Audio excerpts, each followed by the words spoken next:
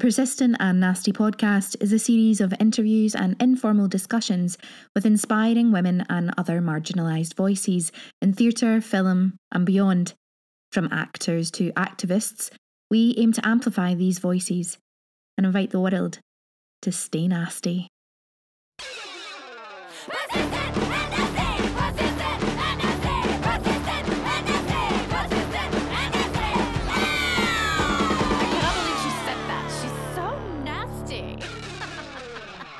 Hello, you gorgeous lot, and welcome to another episode of the Persistent and Nasty podcast, Edinburgh Festival Fringe Series 2022. I hope that you're looking after yourselves, staying hydrated, doing whatever you need to do for you, and wherever you are in the world, I hope that you are good. Today I chat with Nell Bailey, director of How to Build a Wax Figure. Nell and I talk about so many different things. We talk about the themes of the show, intergenerational love, queer love. We discuss the lack of visibility for bi and lesbian characters on both stage and screen. We talk about new writing, developing new work, working in different countries. Also, while we were having a chat, there was somebody else doing a podcast as we were sitting outside in the glorious sunshine of Edinburgh. You will hear the Scottish comedian Susie McCabe. Susie was being interviewed literally at the table next to us, and they were having a great chat, but so were Nell and I. You can follow us on all social media: Twitter @PersistentNasty, Instagram @PersistentAndNasty, Facebook Persistent and Nasty. Send us an email to persistentandnasty@gmail.com. You can follow Louise and I on all social medias. Louise is @Ms. Louise Oliver on both the Twitter and the Instagram. And I am @Elaine Stirrett on Twitter and Elaine.Stirrett on Instagram. Remember to like, share, download, subscribe, review the episodes. It really does make such a huge difference, and it means all of our amazing guests get heard by as many people as possible. For today's episode, something fruity, whatever. I'm in a right fruity mood, haven't I, at the moment? I keep saying that, but just whatever you fancy. I mean, if you're into sugary drinks, maybe a Coca-Cola, not that we're sponsored by them, or an Iron Brew, since you are in Scotland. Again, not sponsored by them, but if Iron Brew want to sponsor us, please, happy days. You can also have a wine, cider, beer, some coffee if you like that. Maybe a little coffee with a little liqueur in it. That's the coffee I can get behind. Or you can always just have a good old cup of tea. Sit back, relax and enjoy. Hello lovely listeners, and welcome to another episode of the Persistent and Nasty podcast at the Edinburgh Festival Fringe. And I'm outside again, so you're going to have a little bit of ambience we'll go with. There's actually another podcast going on just down the table. Hilarious. We're all trying to get sun. It's a desperate thing of oh my god, the sun is shining in Edinburgh. It never happens. It's usually pissing with rain at the festival. Anyway, I am joined today by Nell Bailey. Hi Nell. Hiya. Welcome. Thank you for having me. And we're going to talk about Nell's show, How to Build a Wax Figure. And first of all, just tell us about the show. How did it come into being? All of that kind of stuff. Oh God, how did it come into being? It's been a long road with this one actually. So we oh God, see my brain. I told you. No, it's fine. It's good. We're all in that kind of beginning of second week festival, right? And it's honestly, this is my first Fringe, and I'm yeah, it's amazing and so tiring. Yes, yeah, right. Yeah. Everyone, I've seen people around today, and everyone's got a zombie face on. Oh, it's because some people opened on the 3rd, some people opened 4th and 5th, and now we're what date's today? The 13th. So we're really only a week and a bit in, yeah. But it feels like we've been here for a month already. Oh, it does, yeah. My actors were totting up the days that they've got left, and they're 18. 18 days? How? We've been here a year. So it's your first experience of the festival? It is my first experience of the festival. Okay, amazing. Yeah, coming as a punter, bringing a show, anything. This is the first one. Wow. And it's amazing. Yeah. It's fundamentally incredible. But yeah, just a whole whirlwind of joy and lack of sleep. Yeah, and all of that good stuff. Oh my god, the sleep thing is just and I love my sleep, so I really struggle. Yeah. I'm come on, you can do it, just fucking power through, and I'm oh no, I need my bed. We'll get to the end in September and we'll just sleep for like 5 days. I don't even have time to do that, but it's fine. I'll figure it out. We always do. So yeah, tell us about how to build a wax figure. For sure, yeah. So the play actually came to my theatre company, November Theatre, in January 2021. And me and the writer Isabella, we met over Zoom, and we workshopped quite an early version of the script, which was a lot longer. It had a lot more characters in it, and then Isabella at that time had moved. She's from America, and November is set up between the States and the UK, and was moving to London, and like was going to do a scratch performance of the show at the Golden Goose Theatre, and she asked me to direct it, and we were like, cool, yeah, let's do the thing, and that was sort of the beginning of it, when it sort of saw its full shape for the first time. And then so we took it from there. We did an R&D at NDT, and then we were programmed at the sadly cancelled Bolts Festival at the beginning of 2022. But we were super lucky. We got picked up by the Pleasance, and so we did a 5-night run in London then, and that was sort of testing it out, and we had a slightly different cast. And then now this is sort of the big premiere of it up in Scotland, at the Edinburgh Fringe Festival, and we're doing a month-long run here, and it's sort of like welcoming it into the world, but it's been a long journey. It's been like a year and a half. A year and a half worth of work is like it's huge, isn't it? Really, like to get it up on its feet and get it here. So tell us about the story of how to build a wax figure. I had a total panic that wasn't recording there, and I was like, oh god, poor Nell's going to have to listen to me repeat myself. Anyway, continue on. I'd listen all day. Do not worry. Thank you. Thanks. So the show is about ocularists and anatomical wax figure sculptors, which is a whole niche world of art and science and people who make fake eyes and fake bodies for a living. And that's sort of like the world of the play and the metaphor of the play. But the story in it is it's about a young woman called Bea who is about to give a lecture at the Wellcome Collection about her job as an ocularist. And she's caught between memory and the present day as she sorts through her memories of a relationship she had with her mentor, who was a much older woman who lived next door. So we've been described as a rom-com, which I will take, honestly. But it's sort of a coming-of-age queer love story looking at how our first relationships stay with us and they mould who we are and how we hold on to them and when eventually we need to let them go.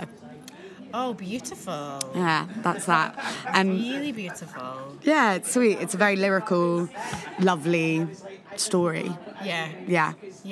And the inspiration for it, like, is it based on anyone's life or someone that anybody knew? Like that kind of, younger women, older women relationship, especially in the lesbian world is a real big thing. It's a real thing that, Yeah, it happens a lot. I mean, as it does in kind of like all relationships, in all sexual relationships and encounters. And like, I love this play because I think we don't get a lot of that representation in space. We've got like Call Me By Your Name and a whole load of other conversations around like what that is for gay male relationships, and not something we often talk about between women.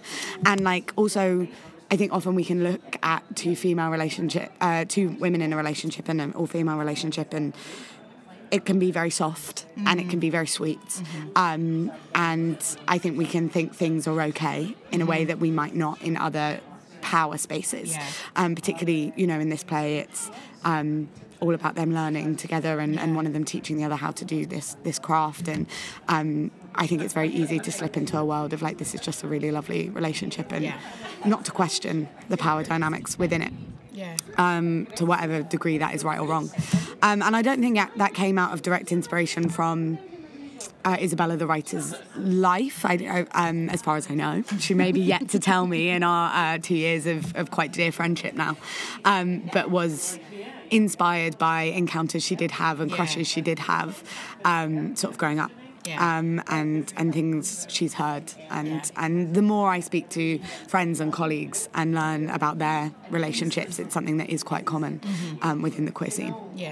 I think it's really important as well, because there is such a lack of visibility of lesbian relationships on stage and on screen, also bi relationships as well. There's a huge lack of that. I think and for me, and I wonder for Isabella as well, if it's just that lack of representation of these stories, because actually love is love. Love is love. Right? Yeah. It doesn't really matter who you are, where you sit in the gender spectrum, where you live, what religion you have. Love is love, and I think it's so important that keeps getting shown, especially in the world we're living in right now, where things feel like we're starting to kind of go backwards a little bit. Oh, 100%, and that's so important to Isabella and I, and like why we both love this play, and what I'll talk about kind of to the end of my days is that it feels so important that the reason this relationship does or doesn't work is because of where these two people are in life, and not because they don't love each other, and not because it's quote unquote wrong. You can like come away and make your own decision about how it sat with you and how you felt about it. And also that we've put queerness on stage, and it's absolutely vital to who all these characters are, but we're not sinking into the trauma of that or what it means to come out, or like making it. That's not the reason that this play is here. It's a byproduct of this love story that's there and has just come very much from the lived experiences of myself, the writer, other people we know. Yeah, it's so important. Yeah. It's just, and I'm so glad that it's here at the festival, and hopefully you'll get the people that will give it another life and all of that, because I think it's so... are you having a lot of young queer people coming to see it? Yeah, we are, which is wonderful. And also not. Yeah. Like lots of older folk and lots of straight couples. We fly like some... I'm not going to assume anyone's sexuality or gender, but what looked like some very straight men. The other day coming, there was like 5 of them. And I left and like one of them was like shedding a tear, and they'd like been laughing the whole way through and like seemed to have had a lovely time, and that feels really important. But it's just the power of art, right? Totally. It like transcends like your type or your kind of like audience demographic. That said, though, it's been really wonderful to have a young queer audience in, or just like an age range as well, because it is about an age gap relationship, and people being moved and saying like that feels like my life. Yes, I see myself in that. I understand that. It felt really good to feel seen, and that's what we want to do, and I think that's often what you want to do with theatre, is give people a voice and give people a space to see themselves. Absolutely. And I really think it's important that age gap relationships are shown in that way, because there's so many cliches about age gap relationships. Totally. It definitely comes from the heteronormative world, like it absolutely does, but actually even in the heteronormative world of age gap relationships, there's so many complexities and beauties in that aren't always shown. It's like, I think it's so important that gets shown, because the beauty of an age gap relationship is just two people who have something in common, like any other couple, that they find something in each other that is attractive, or that spark that you get, that little click, that feeling inside, that the age shouldn't come into it, because it's other people's. I wonder, for people who you've spoken to and things like that, how they feel in the relationship, because people I know who are in age gap relationships, I mean, one myself, it tends to be other people who have the issues and not the couple themselves.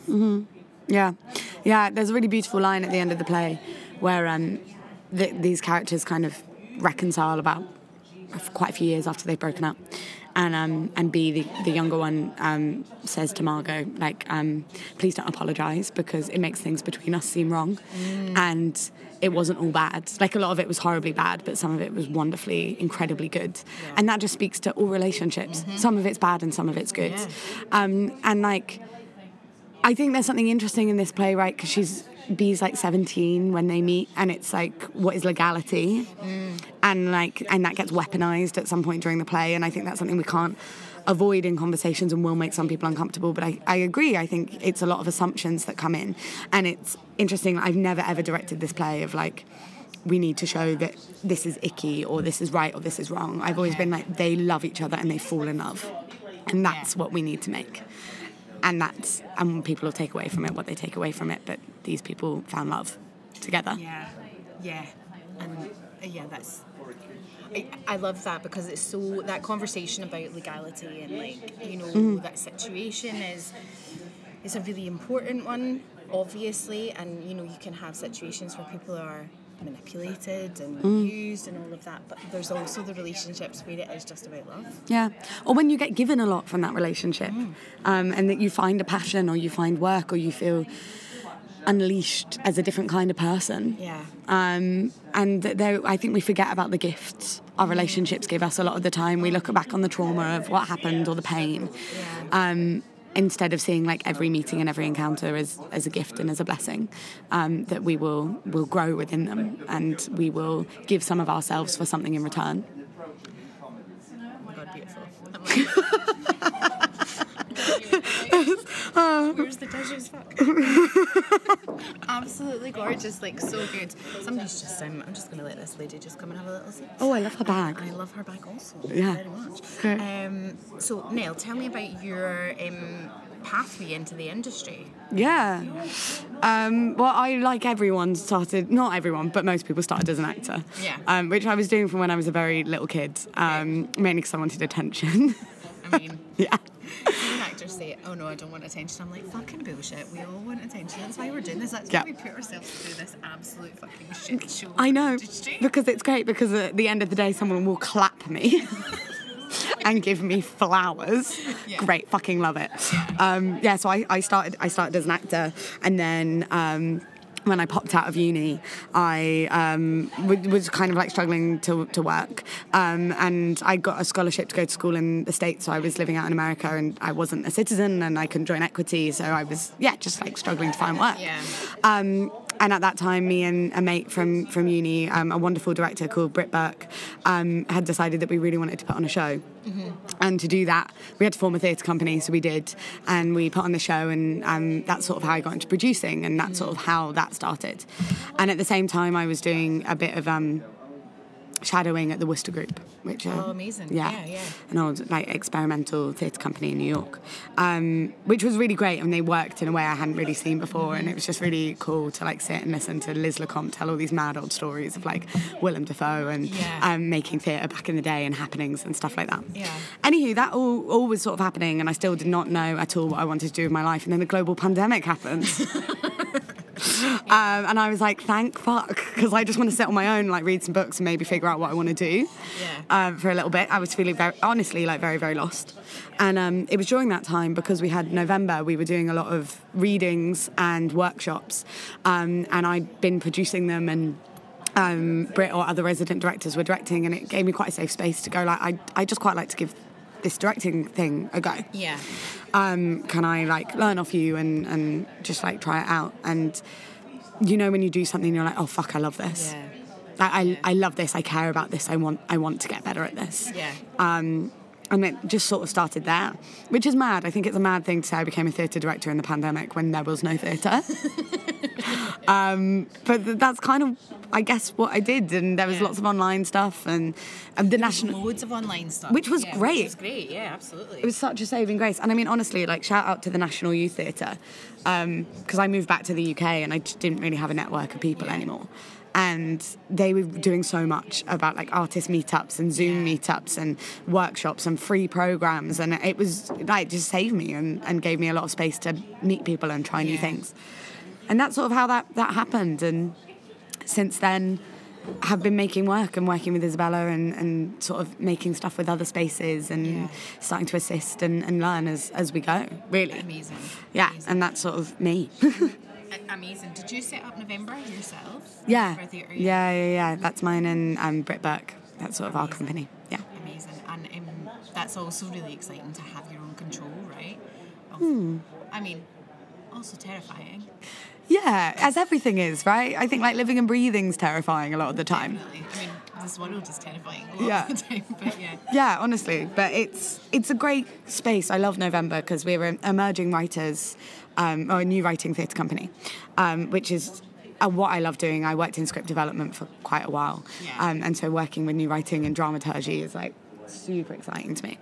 And then we also are trying to champion emerging artists because like the pandemic showed us how hard it is to emerge and to start. And so everything we do is at least 40% emerging artists. Amazing. And that just feels great. It means we're always meeting new people and chatting to new people and hopefully giving people some help into an industry that was like hard for us to get into to begin with as well. Yeah, and this industry is so hard, I think, as well. Like, there's so many preconceived ideas of being in this industry, and I think if you're from certain backgrounds, it's a bit easier. But if you're from other backgrounds, it's really fucking hard. Yeah. And if you don't have connections already, like if your family doesn't have connections, or you've made those connections, or you didn't go to the right quote unquote drama school, it's a tough slog.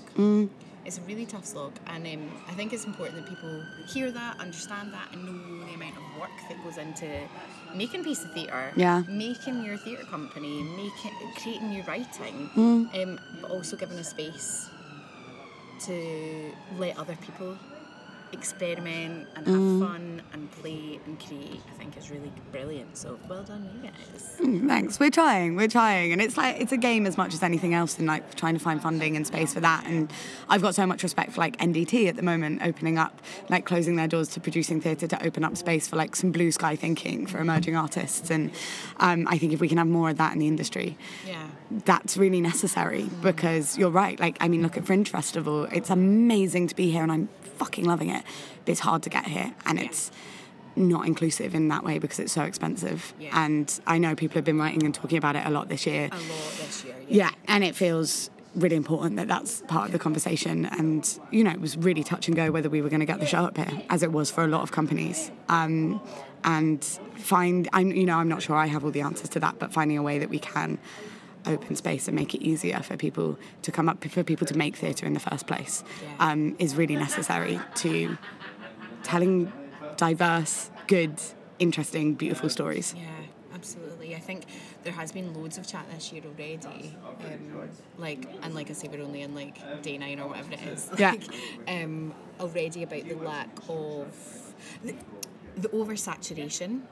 And the really big venues and companies that have kind of stopped it from being able to, those of us who maybe aren't from really super rich backgrounds and can't afford to support ourselves, like getting here. So we're missing out on stuff, or people are putting themselves in a huge amount of debt just to get here, and that's not what art should be. That's not what theatre should be.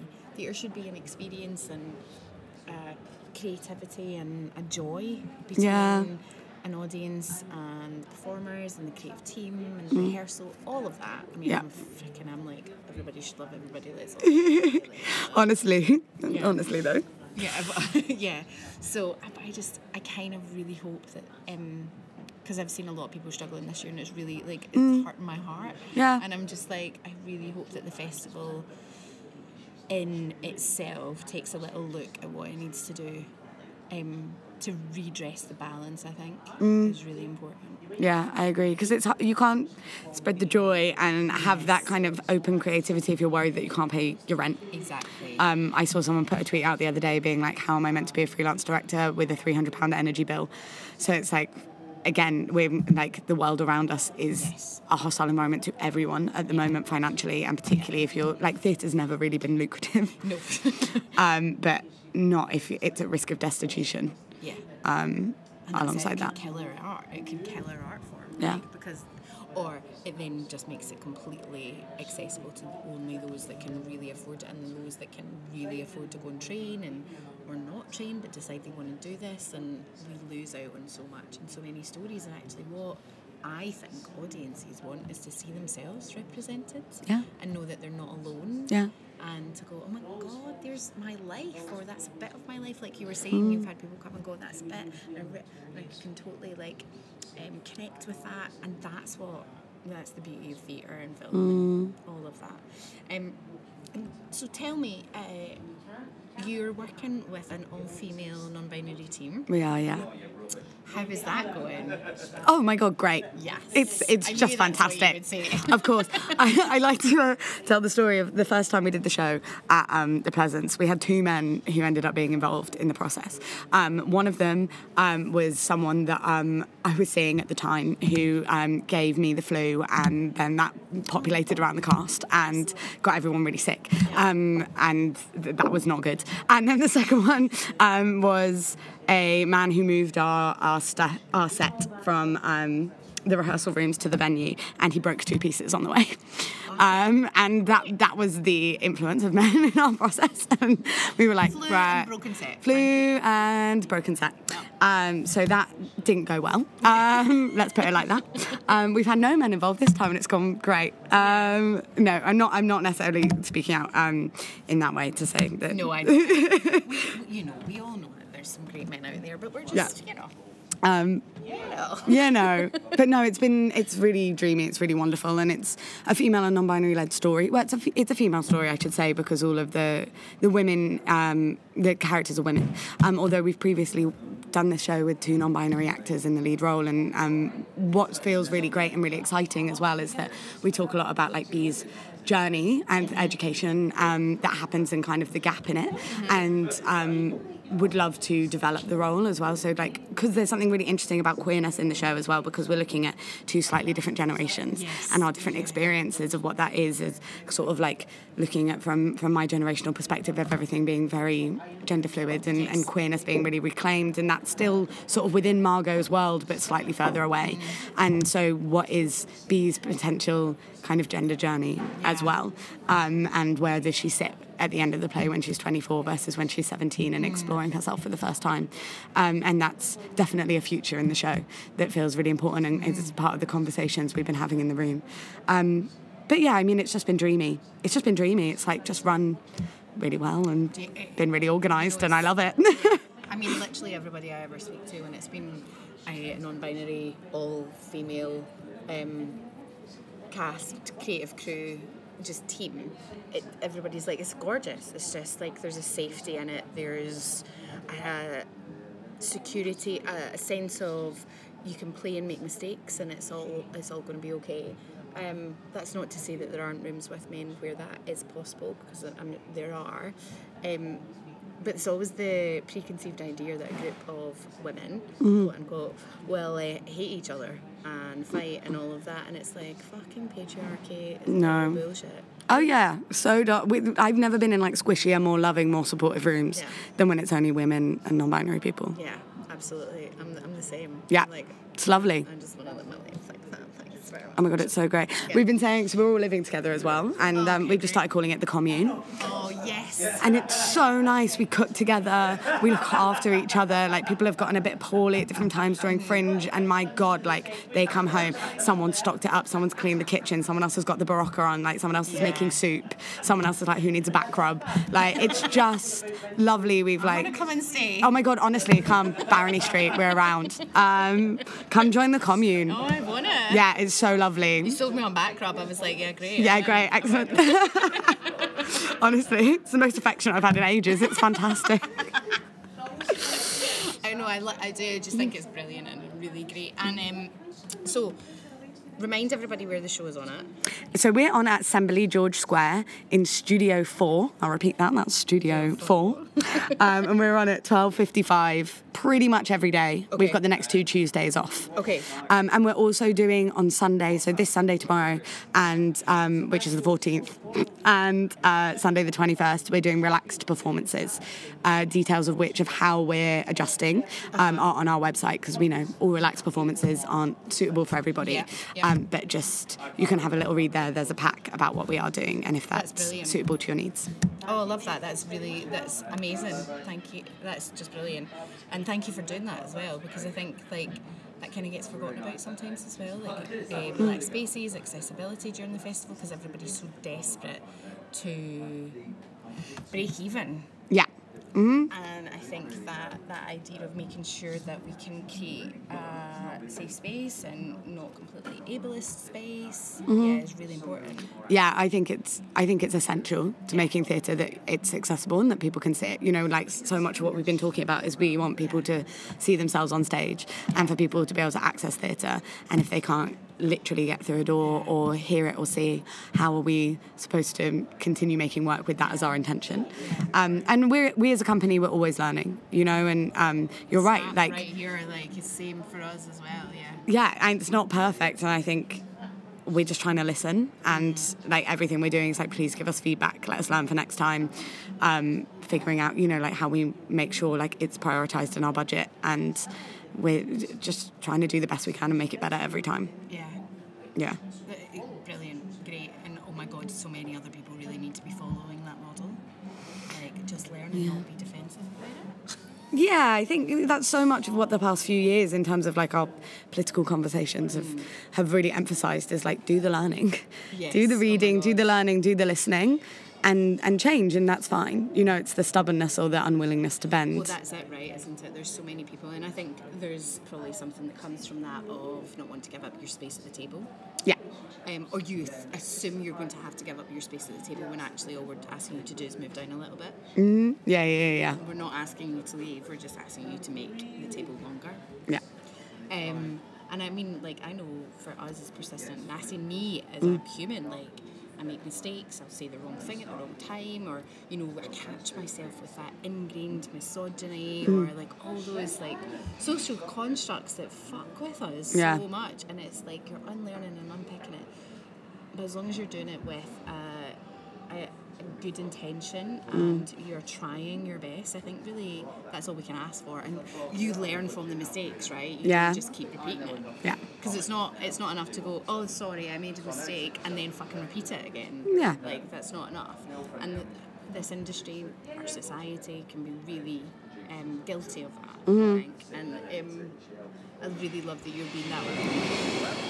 That way of the glass. Yeah. Thank you. At least it's now and not 5 a.m. outside your window. Oh, yeah. Naughty, isn't it? Really naughty. And they come along. Oh, God. Why are they doing that to you? We're like, guys, we've got to show them. I know. Really, people, come on. But yeah, I do really love that you are being that open, and I think it's super important. And again, I think that it's definitely... I'm back. It's also a generational thing, and it's something that I notice a lot with your generation. You're so much more open to these conversations. And I just want to go, God, can everybody just take a little second and listen to them and just like fucking do it, like do what they're doing? I feel like it's just getting better with each generation, you know? God, yeah. Like, I'm an absolute technophobe, and then so when every like young person was on TikTok, and I was just like, what? And then it's like, oh no, there's actually great learning that's happening there, and these are like fabulous listeners and like young activists and just incredible people doing work at like 14, 15, and just they're so inclusive in the rooms I get to go into as a facilitator now with like really young teenagers, and like they're so good at listening and carving space for one another, and you know, like allowing themselves to be wrong. And I'm like, oh, that makes my heart really happy. Yeah, me too. And like excited for the future, which can otherwise sometimes look a bit bleak. Oh my God, me too. I'm always like, I'm so glad they're coming up. Like, I'm so that generation is the ones that are on their way. Yeah, totally. Like, because that makes me have faith that we're going to survive this fucking like shit show that is on its way, or what apocalypse or whatever. I'm like, I have total faith in the younger generations. Yeah. And just bloody brilliant. So Nell, tell me what you want everybody to. What would you like your audience to get from the show when they leave? What do you want them to feel, think? I hope they felt moved in some way, like moved to laugh, moved to cry. I think that everyone like sees some part of themselves in it, which comes back to what we were talking about earlier, in just that like what it is to form connection with somebody else. And if there's a part of this play that like just hits you and goes, oh, I've had that, I've held that, I've carried that, then that means something huge to me. I hope it's a brain tickler. Like I hope it's a bit of a like something where you'll sit with it and like think about maybe not a word even as big as ethics, but just like, how do I hold my opinions around this? How would I talk to somebody else I found in this situation? I think if we can can bring that forwards, then the show's done a good job. And just, I think I hope, and I've noticed this in watching loads of shows at the Fringe, and everything's an hour, you know, and you get used to it. I hope it's held them. I hope it's held them for an hour and they've got lost in this world, and that they've really gone on that journey with being with Margot and with Dana, and that, you know, there wasn't ever a point that they got pushed away and started thinking about the shopping. And I think if it's held them and it's captivated them and the story's been clear to them, then I've done a good job and we've done a good job. Amazing, I love it. Yeah. I love it. And what is your hopes, plans for yourself in November Theatre over the next coming year? Oh my God. Well, we've got lots, probably too many plans. We've got a couple of other little shows that we're rumbling up. Great. And kind of like pitching forwards, and then sort of like hoping to bring Wax Figure either on tour or back down to London. That would be really, really great. So yeah, there's been some fun chat, so we'll see. And then meeting new artists, and bringing some like new storytellers into the company and R&Ding some new work would be really, really fab. And yeah, just so there's a submit page on our website. If you've got any fresh ideas or you want to look for new collaborators, come along, norththeatre.com. I love it. And you're based in London, yeah? I am, yeah. I'm based in London, and then Brit's in New York, so we're sort of we're a transatlantic company. Transatlantic. Hello, darling. And we're trying to find new ways to tell stories across borders. So be that digitally or in person. If you've got an idea for us, come our way. Love it. Yeah. It's the way the world's going to go, and it's important because actually we all just need to be connected in so many ways. Yeah. And it's the beauty of, again, theatre and art and all of that. Yeah. So, Nell, I'm going to ask you the final question. Oh, okay. Juicy. So, we're called Persistent in this. I'm loving how much fun they're having. I know, they're having such a good time. I know. Honestly, competing with our good time. I mean, I'm Obviously. having a great time, obviously. Nell Bailey, what does the phrase persistent and nasty mean to you? It means continuing against the shitstorm of everything else. It means owning your shit. Like, nasty to me means owning your shit and like not taking other people's flack, and also like being able to take up space. And I'm still learning that, you know, and to be able to go like to say no, to be able to tell people how you want it done, and not worrying that they are gonna not like you, and not striving to be liked, but striving to be respected as we should be. Oh my God. That's what that means to me. I think. Fucking love it. Great. And thank you so much for the work you're doing with the podcast and like thank you. championing our voices, and it just, yeah, it's fab. We love it. So thank you for having me on. It's a real treat. Oh no, it's actually so lovely to meet you, and it's so great to have you here. Nell Bailey, thank you so much for coming and chatting to me, and let everybody make sure you get yourself along to Assembly of George Square Studio 4 for how to build a wax figure, and until next time, lovely listeners, stay nasty.